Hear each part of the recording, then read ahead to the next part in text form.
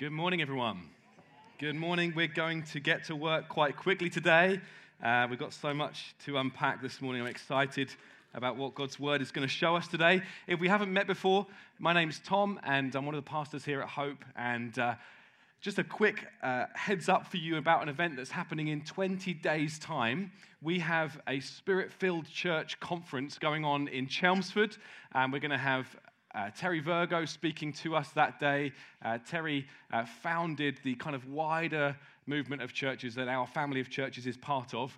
And this is going to be a fantastic day. If you long to know more of the Holy Spirit and His power in your life, then I would love for you to come along to this event. It's just a half-day conference. It's just £5. And we're going to hopefully take many carloads over to Chelmsford, about 40 minutes down the road.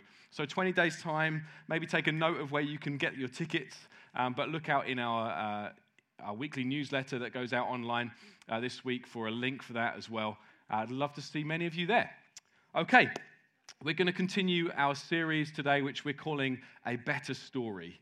And the idea behind this series is that we hear many stories, many narratives, many compelling ideas coming to us every single day when it comes to the things like sex and relationships, like gender, family, identity, and so on. And we've been examining, does God's Word have a better story to tell? We've been seeing that when we kind of dig a little bit deeper on some of these things and some of the things that we hear in the world story, as it were, we find that these things are kind of built on quite shaky foundations, and that actually they don't ultimately lead to human flourishing. And so we've been saying, is there a better story? And today we're looking at singleness. And a little bit later on, I'm going to be joined by my friend Marie Reevy, who's from Wellspring Family Church in Dereham, and who serves in our wider family of churches in various ways. And we're going to be hearing from her. I'm looking forward to that a little bit later on. Now, we heard a couple of Sundays back, if you were here, what the Bible says about this question: what is sex and marriage for? And I unpacked for us that really the sexual revolution that has happened over these last 60 years or so, and the kind of underlying philosophy that is right at the heart of it, namely expressive individualism. That means we kind of look within to see what we desire, we kind of push out the voices of others, and we kind of go for what we think is right. The sexual revolution doesn't really have any answers to the question, what are sex and marriage for? And when we come to sexual education in schools, it's basically the case that we're told, make sure you're protected and make sure you get consent. There's no speaking into any deeper meaning of why we all know sex to be something that is more than physical. It doesn't speak into that at all. Now, the Bible, as I unpacked a couple of weeks ago, gives a glorious picture of what sex and marriage is all about. And I unpacked for us how these things ultimately point us to the great story of history, the great story of God's rescue plan, and the great story of how one day Jesus and His people, the church, will be united. There will be a great wedding feast, and together we will live for eternity. That marriage is really pointing to that, and that when we witness a marriage, when we contemplate marriage, we need to see beyond the kind of beam of light, as it were. We need to look up the beam of light and see the greater picture, that what marriage is all about. And the Apostle Paul, who was one of the most influential leaders in the early church, and really probably the most influential Christian of all time, he unpacks in Ephesians chapter 5, we're just going to go there very quickly now, what marriage is all about. It's important that we just recap this, and you'll see why in a moment. This is what he says in Ephesians chapter 5 and verse 31. Therefore, a man shall leave his father and mother and hold fast to his wife, and the two shall become one flesh. This mystery is profound, and I'm saying that it refers to Christ and the church. However, let each one of you love his wife as himself, and let the wife see that she respects her husband. So he shows in those verses and in that wider passage, which I encourage you to read in your own time, that marriage is a one flesh union between a man and a woman that binds them together until death parts them. That's what Paul defines marriage as. And I explained that whilst the world may try to change the picture, we as Christians don't get to change the picture of one man, one woman for life, because it points to something really, really significant. It's more than about a gorgeous dress or an expensive party or even a contract on a piece of paper. It's a picture of Jesus and the church for eternity. Now, if that wasn't shocking enough 2 weeks ago for our 21st century sensitivities, what we're going to read today, I think, will kind of be a bucket of water over our head in some way as we unpack what it has to say about singleness. So if you have a Bible with you, you might like to turn to 1 Corinthians chapter 7, so just a little bit before Ephesians. And before we unpack this, the book of 1 Corinthians, and particularly chapters 5, 6, and 7, are very, very instructive for us and helpful for us as we unpack what the Bible has to say about sex and marriage and singleness and divorce and identity and our bodies, these kinds of themes. And there's so much helpful stuff in there. As I unpacked in week 1, God hasn't left us to kind of guess and to make it all up. There's some really helpful instruction in there for us. And it requires careful unpicking, but I want to encourage you to dive into that when you have a chance, maybe in your life groups this week. Here we go. We're going to read 1 Corinthians chapter 7, and we're going to read verse 1 onwards. Now, concerning the matters about which you wrote, you need to understand the Corinthian church in Greece had written to Paul and had asked him a bunch of questions. And they told him also about a bunch of things that were going on in the church. And this is what they had said. It is good for a man not to have sexual relations with a woman. And then we're back to Paul speaking. But because of the temptation to sexual immorality, each man should have his own wife and each woman her own husband. The husband should give to his wife her conjugal rights, and likewise the wife to her husband. For the wife doesn't have authority over her own body, but the husband does. Likewise, the husband doesn't have authority over his own body, but the wife does. Do not deprive one another, except perhaps by agreement for a limited time, that you may devote yourselves to prayer. But then come together again, so that Satan may not tempt you because of your lack of self-control. Now, as a concession and not a command, I say this. I wish that all were as I myself am. He's saying, I wish you were single like me, as it will become clear in a little while. I wish you were all as I myself am, but each has his own gift from God, one of one kind and one of another. To the unmarried and the widows, I say that it is good for them to remain single as I am. But if they cannot exercise self-control, they should marry, for it is better to marry than to burn with passion. Now we're going to fast forward, just for the sake of time, to verses 32 onwards. Paul goes on to say this, I want you to be free from anxieties.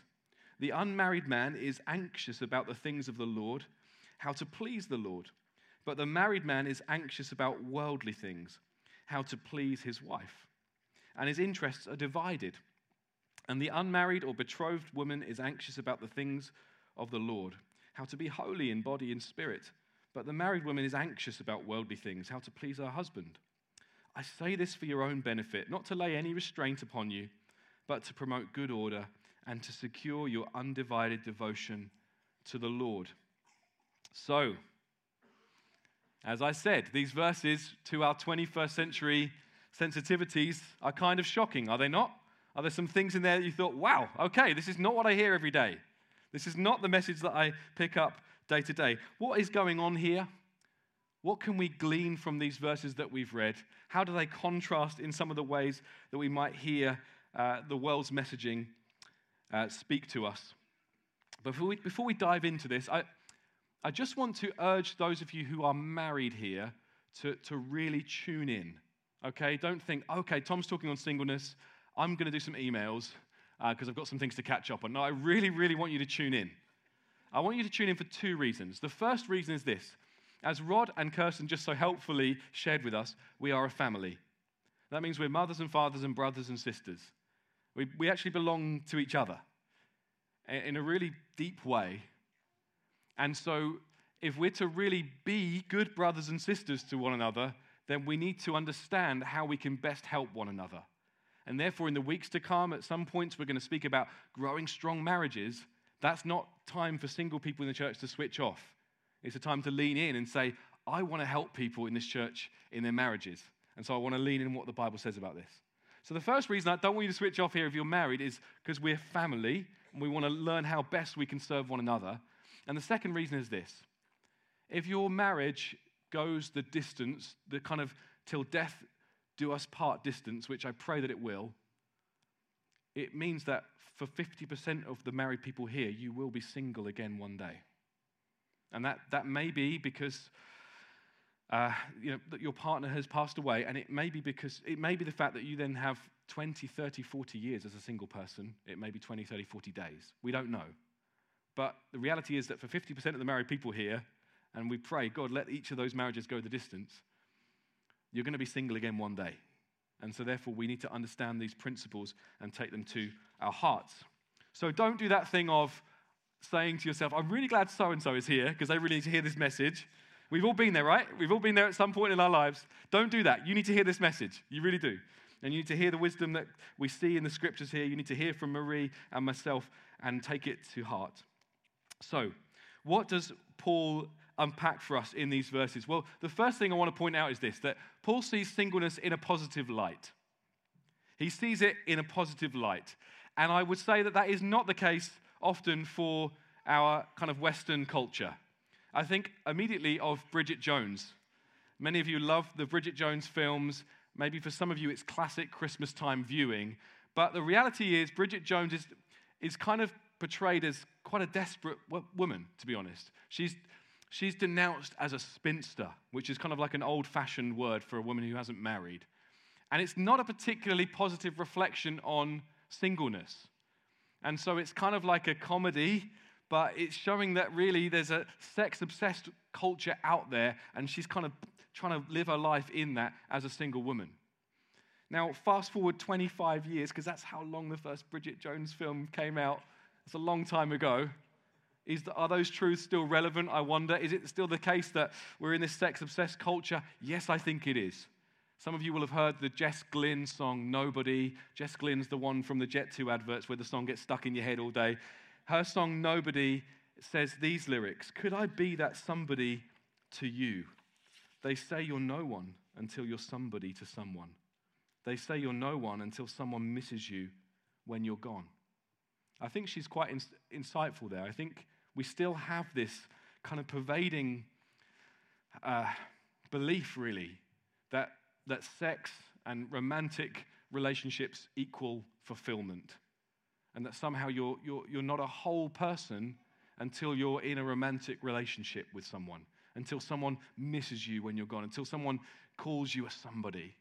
I think that's true. I think that in our culture that is still a big deal. And Christmas time will surely up that messaging for us as well. And there are many dozens of people in this church for whom that is a difficult time, because songs start to be played on the radio and you cannot escape the songs of finding that someone under the mistletoe, or all I want for Christmas is you, baby. And these I'm not going to sing it. Maybe I'll sing it nearer the time. But it's everywhere we look. And the thing is, as I speak about singleness today, the shocking thing is that for the Christian who wants to honor Jesus with their lives, that actually means celibacy. That is a big thing in this culture. That's a shocking thing to say. Let's follow the logic here. The Bible speaks about sex being reserved for marriage. It does that in 1 Corinthians 7. It does it again in Hebrews chapter 13, where it talks about keeping the marriage bed pure. It's quite frequently hammered home in the scriptures that sex is for marriage. And therefore, if sex is for marriage, then singleness does mean, for the Christian, celibacy. Now, to our society, that's a dangerous thing. Tim shared last week of the big kind of thinkers and the movers and shakers over the last couple of hundred years that have so profoundly impacted our culture. One of those people is Sigmund Freud. Now, I did psychology A-level, and this guy had some wacky ideas. He really did. Maybe some of you do A-level psychology and you think, man, how has he got that from that? But one of the ideas that has really stuck in our culture is this idea that right at the core of who we are ultimately sexual beings from infancy. That's kind of the thing that Freud hammered home. And so if you go along with that, if you go along with right at the core of who we are, we're sexual creatures, we're sexual beings, then you think, well, actually, that's our prime identity. Our desires then define us in some ways. But we don't do that with other desires, do we? It's just to illustrate how Freud's teaching has kind of permeated our society. We don't do that with other desires that we have. So if you really like meat, you don't identify as an omnivore, right? You don't have that on your Instagram bio. You know, Ipswich, omnivore. You don't do that. You don't do that with other desires that you may have within. You don't have it about your desires maybe if you kind of feel yourself angry and revengeful, you don't identify with them as who you are deep down. You don't say, that's who I am. I'm an angry and revengeful person. When someone wrongs me, I take revenge. We don't do that. We have been Freud's teaching have so infiltrated the Western world in a big way. So now people identify with their sexual desires. That's who I am at my deepest core. So you might say, I'm Tom, and I am this way orientated. You might speak of your sexual desire as your identity.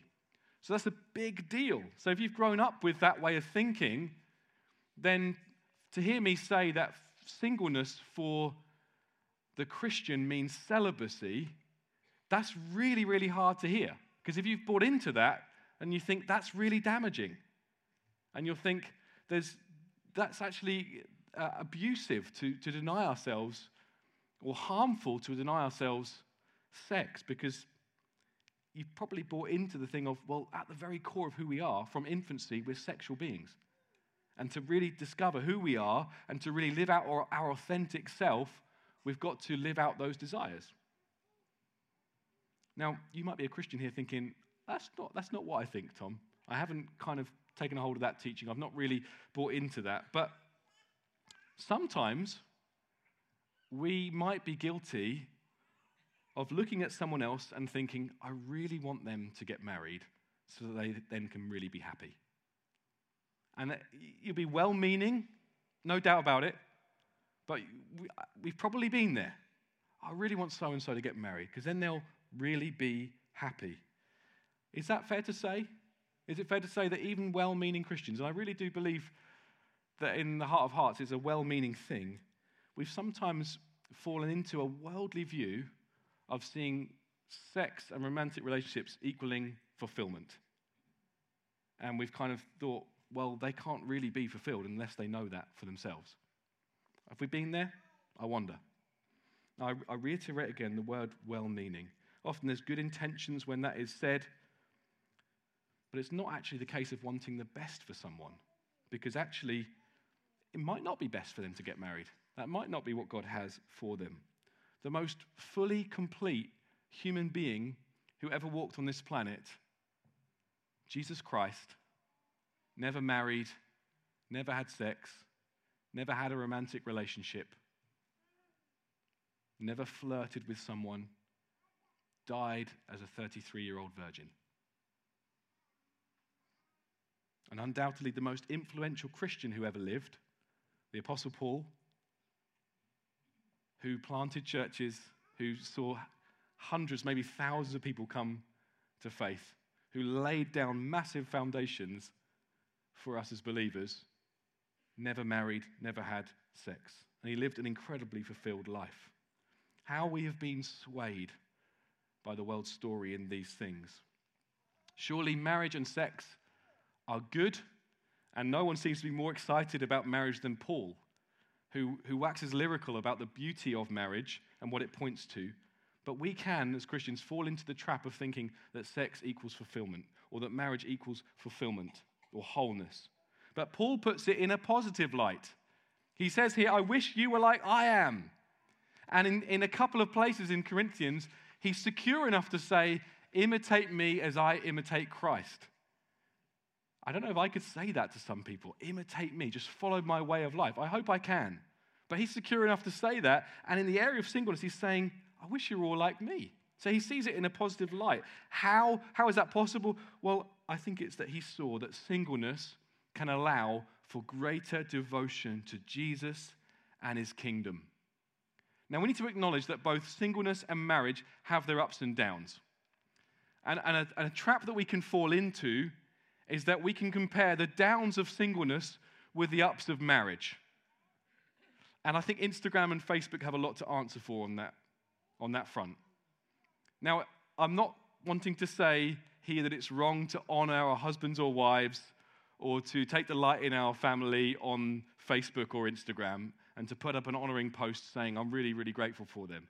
I don't think that's wrong, but I just want you to understand that sometimes scrolling through the stories on these things isn't always that helpful, because actually some people look at this and they see the highlights reel of your life. Okay, so I will occasionally post an honoring post of Sarah, but I don't want to do that all the time because people just see the highlights reel of your life and not actually the times that are tough. And so it's possible that single people might look on and think, their life looks perfect. And my life's not like that. And the flip side is true as well, because sometimes we compare the upsides of singleness with the downsides of marriage. And people can look on and think, I kind of wish I was single again, to have that freedom. Because there are ups and downs to marriage and ups and downs to singleness. But Paul, he looks at singleness and he sees it in a positive light. He sees these things as gifts to us. I think he sees marriage and singleness as gifts to us. And we need to understand, though, that there's not a gift of singleness per se, some kind of superpower that we might have to help us to live out a single life. Just as there's not a gift of marriage that you can say maybe after 15 years, you know what, I don't think I've got the gift of marriage, actually. Can we pack it in? I don't think God's ever given me it. No, that's not what it's about here. It's talking here about seeing our status, as it were, whether we're single or married, as a gift from God, and seeing that there are positive things that we possess here. Paul received his singleness as a gift. He doesn't have to pretend it's easy all the time. I'm sure he didn't. I'm sure there were times when he found that hard. Some of the other apostles did have wives, and he may have thought, I could have that too. But he sees it as a positive thing. He sees it as a gift by which actually he can be free from some anxieties. Did you pick up on that when we read that through? He sees it as a gift by which we can be free from some anxieties. Now, if you're newly married here, you might think, I don't understand what's all about. What's there to be anxious about? But as you get older, anxiety can knock at the door.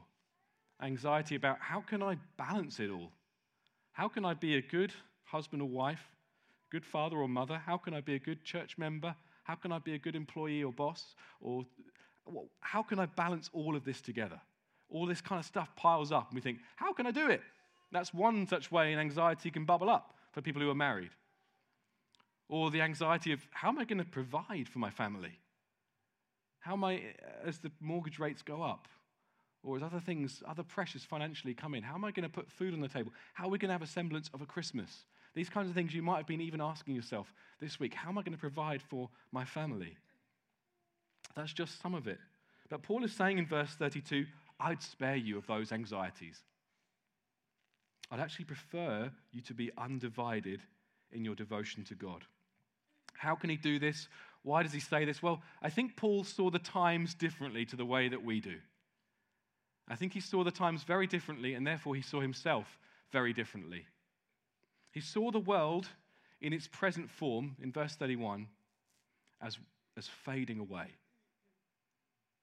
Sometimes we can think this is all there's ever going to be. And that's a big thing that comes to us again and again and again. And Paul says, the world in its present form is fading away. It's fading away. It's temporal. And therefore, he's thinking, I'm not going to get sucked into some stuff. He says to his protege Timothy in 2 Timothy, he says, a good soldier doesn't get drawn into civilian affairs. He just wants to please the one who's enlisted him. And I think this was Paul's outlook on life. I just want to please God. I want to get drawn into some things that may make me undivided, or rather may make me divided in my devotion to him. I think that's the way Paul saw the world. He saw the days are evil, time is short, I want to live radically for God. And so this is how he's able to say singleness for him enables greater devotion to God. Some of you go on business frequently for your work, and you may end up in an airport for 5, 6, 7 hours sometimes just waiting for a transfer. In that time, you see, I'm just here temporarily. You don't start kind of looking around, can I buy a house around here? You probably don't even change the time on your watch. You certainly wouldn't bother getting money out because you're in an airport for 7 or 8 hours. You're in this kind of transition. I'm going to another destination soon. This is how Paul saw the earth. The earth in its current form is passing away. There's something greater that's coming to us. And it's as we take that in, we can actually say, I want to be undivided in my devotion to God. For some of you, the call that God has on your life will mean it's better for you to remain single.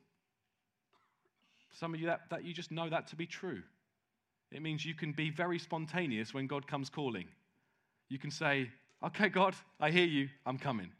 I'm going to drop everything and I'm going to move to another part of the country. I'm going to move to another nation. For some of you, that's a possibility, and it may well be that is what God has for you. For some of you, God may have a calling for you that actually you think, I can do that and be married. I can do that and pursue marriage. And I just want to say this. This is genuinely the truth that as I look around our church family, some of the most fruitful people I know are single people. I really mean that.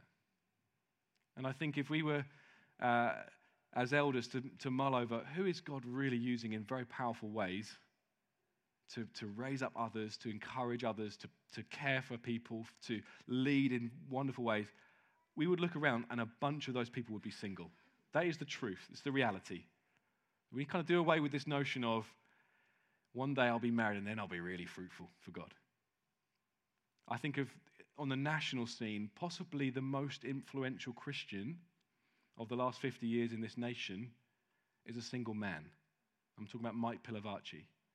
Some of you will have been blessed by the Soul Survivor camps as a teenager, tens of thousands of young people.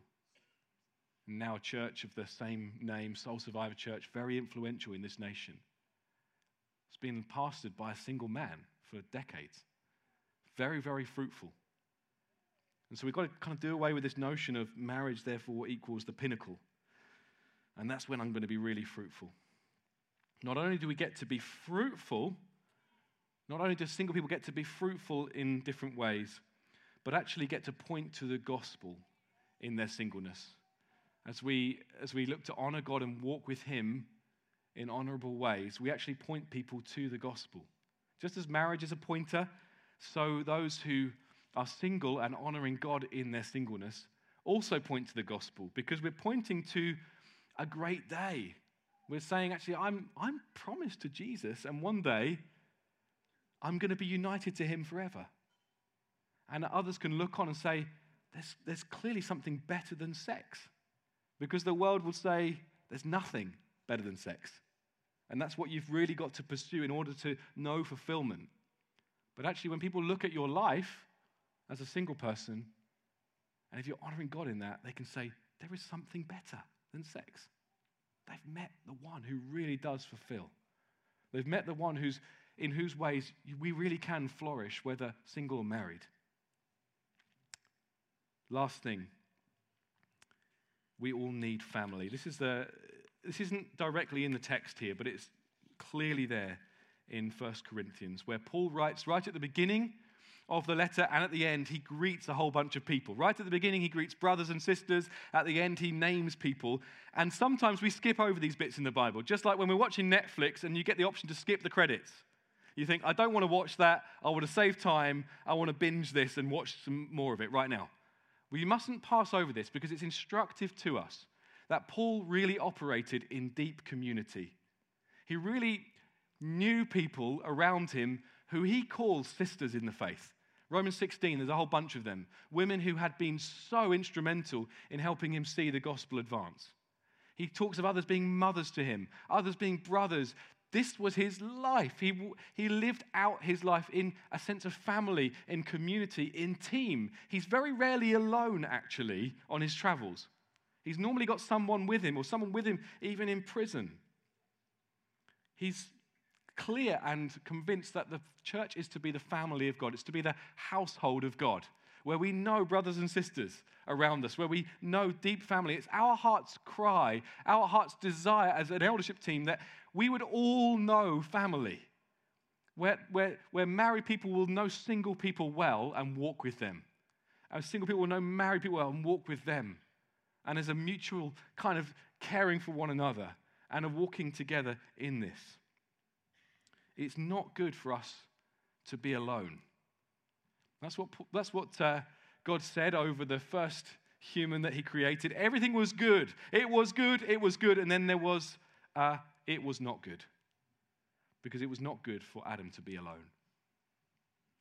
And listen, this is not God's desire for us to be isolated and lonely.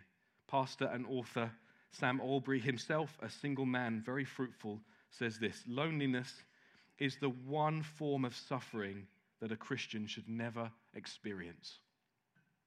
I'll say that one more time. Loneliness is the one form of suffering that a Christian should never experience. We are called to suffer as Christians.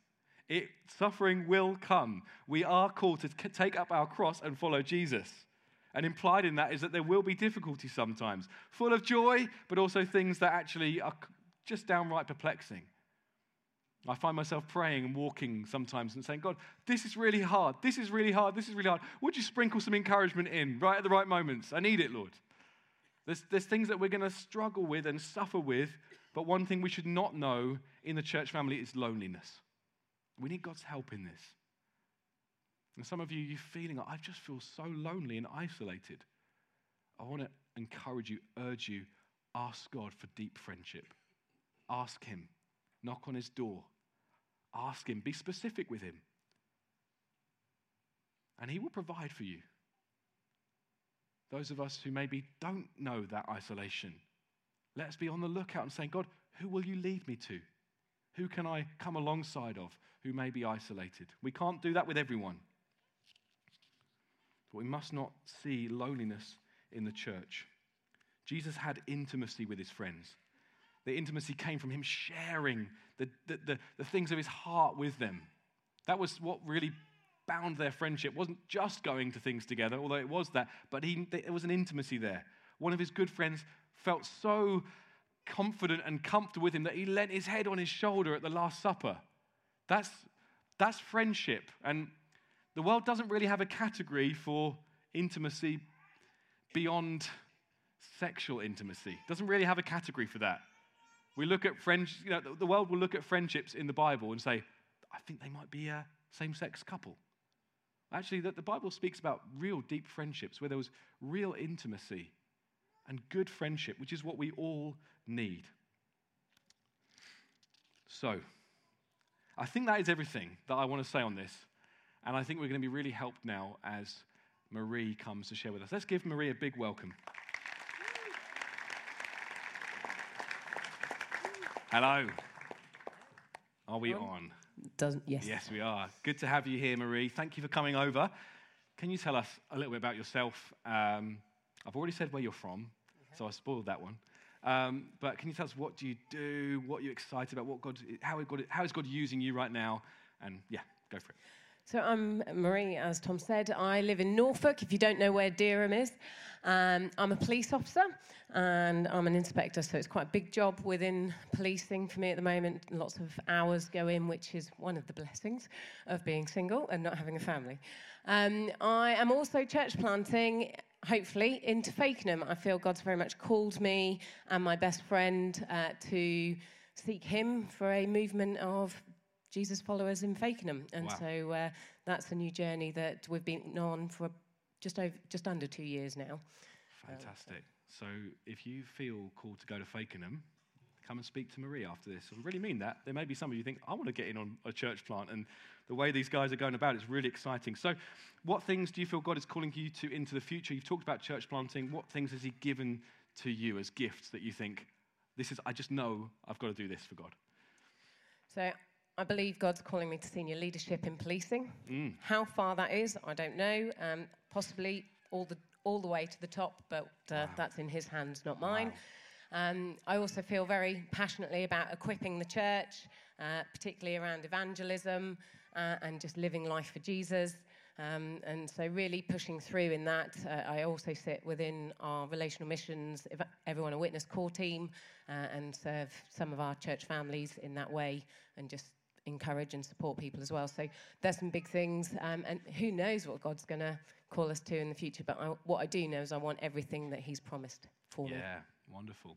So what are some of the biggest blessings being single? And what are some of the most difficult things about being single? The biggest blessings, I would say, as you've kind of already said, I can go where I want. So I like to be able to travel, and I get the privilege of being able to go and not having to think, can I take the kids out of school? And does my husband have the time? And can we do this or not? And actually, if I can use all my annual leave to do church stuff, which I generally do. Wow. So being able to just go and get involved in local church stuff, wherever it is, serving God, encouraging people.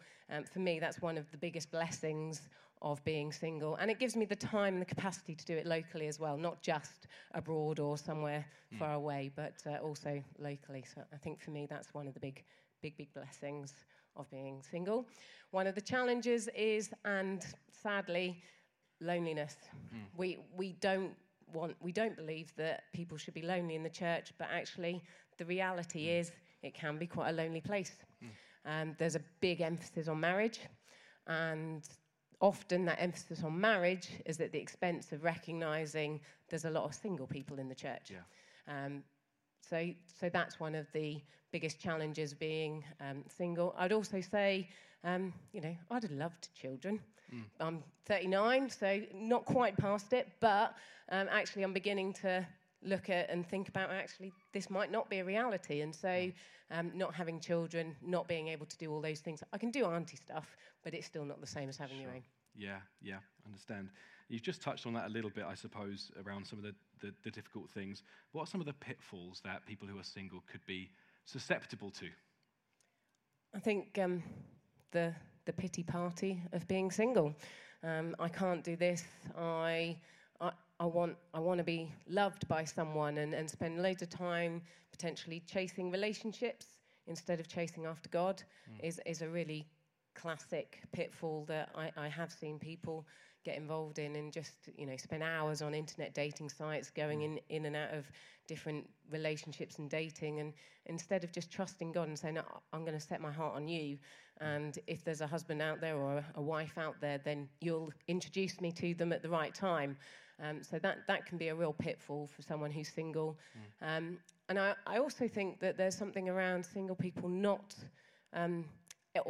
expecting others to invite them over, and not necessarily being on the front foot about who are you going to engage with. Perhaps a family that you could invite round for dinner or invite round for coffee and cake and games or whatever, so that you start to build those relationships instead of expecting families to invite you along because you're the single person. Yeah, so it's kind of being an initiative takers, that's good. And what are some of the pitfalls that maybe married people are susceptible in the area of singleness? I think assuming that we've got lots of time. Right. That's certainly something that I know is, or I felt that people have assumed that I've got lots of time and I can do this and I can do that and I can do the other. Actually, I often don't have lots of time because I'm busy doing what I think God's calling me to do and trying to socialise so that I'm not lonely and those kind of things. So that is certainly an area where married people can assume that we're busy. I'd also say assuming that we've got a social network, that there are close relationships involved, and things like that. Actually, maybe those busy single people don't have close relationships, don't have others that they just feel welcome to come and hang out with in that family environment. And so, don't assume that people have those good, close friendships. So you've spoken there about a couple of assumptions, really, and that assumptions come, I suppose, when there's not a proximity. There's not a, and that's I think, a really helpful thing for us to hear, that we need to be in close in order to see, actually, single people can be very, very busy with very responsible jobs like you have. And it's not always the case that people have got lots and lots of free time. Likewise with social networks and just people, assumptions there. Marie, what encouragement would you give to those who are single in our church? And as we look out here, we're talking about dozens and dozens of people. So in different stages of life, some younger, some not so young, some who have been married, some who are widowed, and so on. So what would you give as an encouragement or encouragements? I would say fix your eyes on Jesus, first and foremost, and run hard after what he's got for you. There is no better place to be than in his will, and he will provide you a husband or a wife if that's his will and that's the best thing for you. Don't force it to happen, and certainly don't become unequally yoked in that weight. I'd also encourage single people to be open and be honest. If you are finding it hard, if you are finding it lonely, certainly for me, one of the hardest things sometimes is just not having someone to hug. And so if you are in that place, find someone that you can be open with and just say, look, I really need a hug. We don't have someone to snuggle up on the couch with, but actually if you've got open, genuine, honest relationships, then those that love you will give you a hug. Yeah, that's really, really good. And that is, as we see from Genesis, we're not made to be in isolation, and part of that is a hug. Part of that is a physical intimacy. So that's wonderful. What we're going to do, friends, is we're going to do really what Paul instructs us in 1 Corinthians 7, is we're going to pour out our devotion to Jesus. The worship team, come and be ready to lead us in that. I would love for you to pray for us, Marie. It may be that God gives you prophetic words, whatever, no pressure. I'd just love for you to pray for us. So can we stand together where we are, and Marie's going to lead us, and we'll just see where God takes us in these coming minutes. Just one other thing I just feel prompted is brothers and sisters are so important. Yeah. But so are children, spiritual children as much as physical children. And so if you have a family unit, I love going to the zoo, I love going to kiddie stuff, but actually I don't get invited because I don't have kids and I'm not married. And so, again, just be thinking about how you, as married people with children, think about how you can invite single people into that family unit as older brothers and sisters, aunties, uncles, in that sense. But also think about your single brothers and sisters as brothers and sisters. Yeah. And that is the most important thing I could probably say. We are brothers and sisters. Yeah. Mums and dads, aunties, uncles, everything else. But look at each other as brothers and sisters. That's really good. Just to encourage you before you pray, I spoke to someone this week who said, Marie has been like a spiritual mother to me. She has impacted my life profoundly. Someone in our church here who's being fruitful, but who has been invested in by Marie over years. So that's a really wonderful thing. So encourage you as you pray. Oh, Father God, I want to thank you that we are family. Thank you, Father God, that there should be no one who is lonely in your church. First and foremost, Father, because you are faithful. Yes. That you are with us. Yes. That you love us so much. And Lord, I want to pray particularly for any who feel unloved at this moment in time. All those who are single in whatever capacity and way, who feel like they are unloved or unlovable. And I just want to break that lie that you are loved. And I say, Holy Spirit, will you come right now? Yes, Lord. Will you pour out your love into those that feel unloved? For those that feel unlovable, Lord, I want to ask that the truth of your word, the truth of what you have done on that cross would sink so deep that they would know that they are loved more than they can think or imagine. Holy Spirit, will you come? Yes, Lord.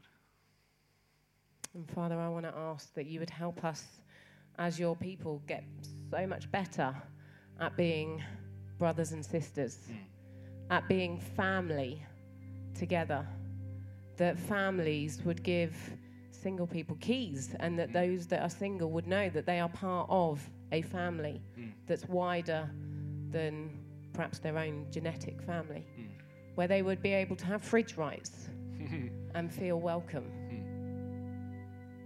And Father, I want to ask that you would be speaking to single people right now about who they could connect to, who they could invite a family over for a coffee or out for a day at the park or something like that. And that you would be speaking to families right now. Who can they come alongside? Who can they be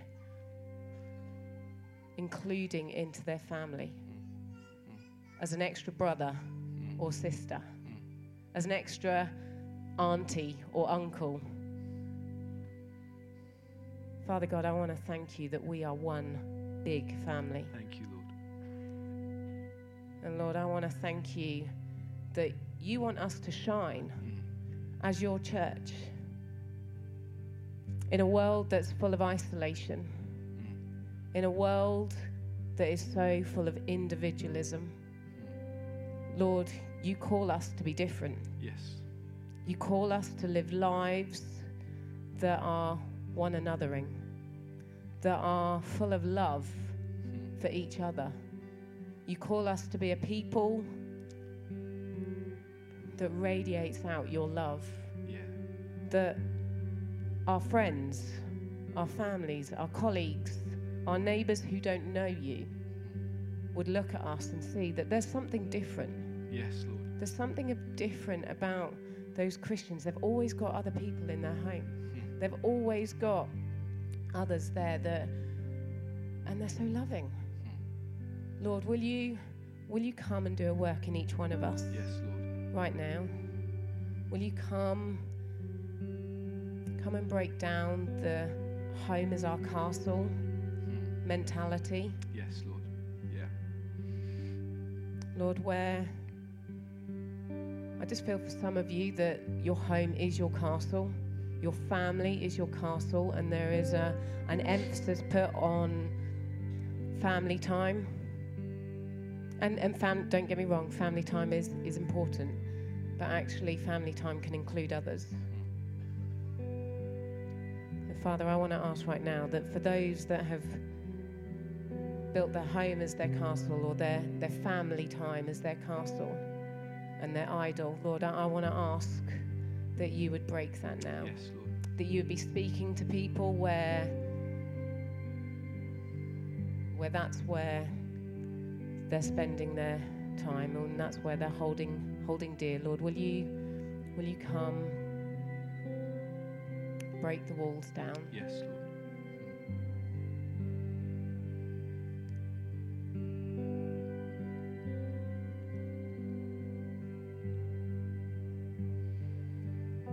And I just want to pray for those who are single and married, with families or without. Lord, that you would help each one of us to keep our eyes firmly fixed on you. Yes, Lord. That you would give us hearts so hungry for you, that we would run hard after all that you have got for us. Yes. Lord, that we wouldn't allow the cares of this world to hold us back, but that we would keep our eyes truly fixed on you, seeking more of you, seeking to be used by you day in and day out, more and more. Yes, Lord. That we would see many more people come to know you Lord. as Lord and Savior. That we would see many lost and broken people who don't know you Lord. come into the family of God. Yes. Holy Spirit, will you come right now? Will you come and set our hearts aflame again Yes, Lord. for your glory? Yes, Lord. thank Marie. She served us so well.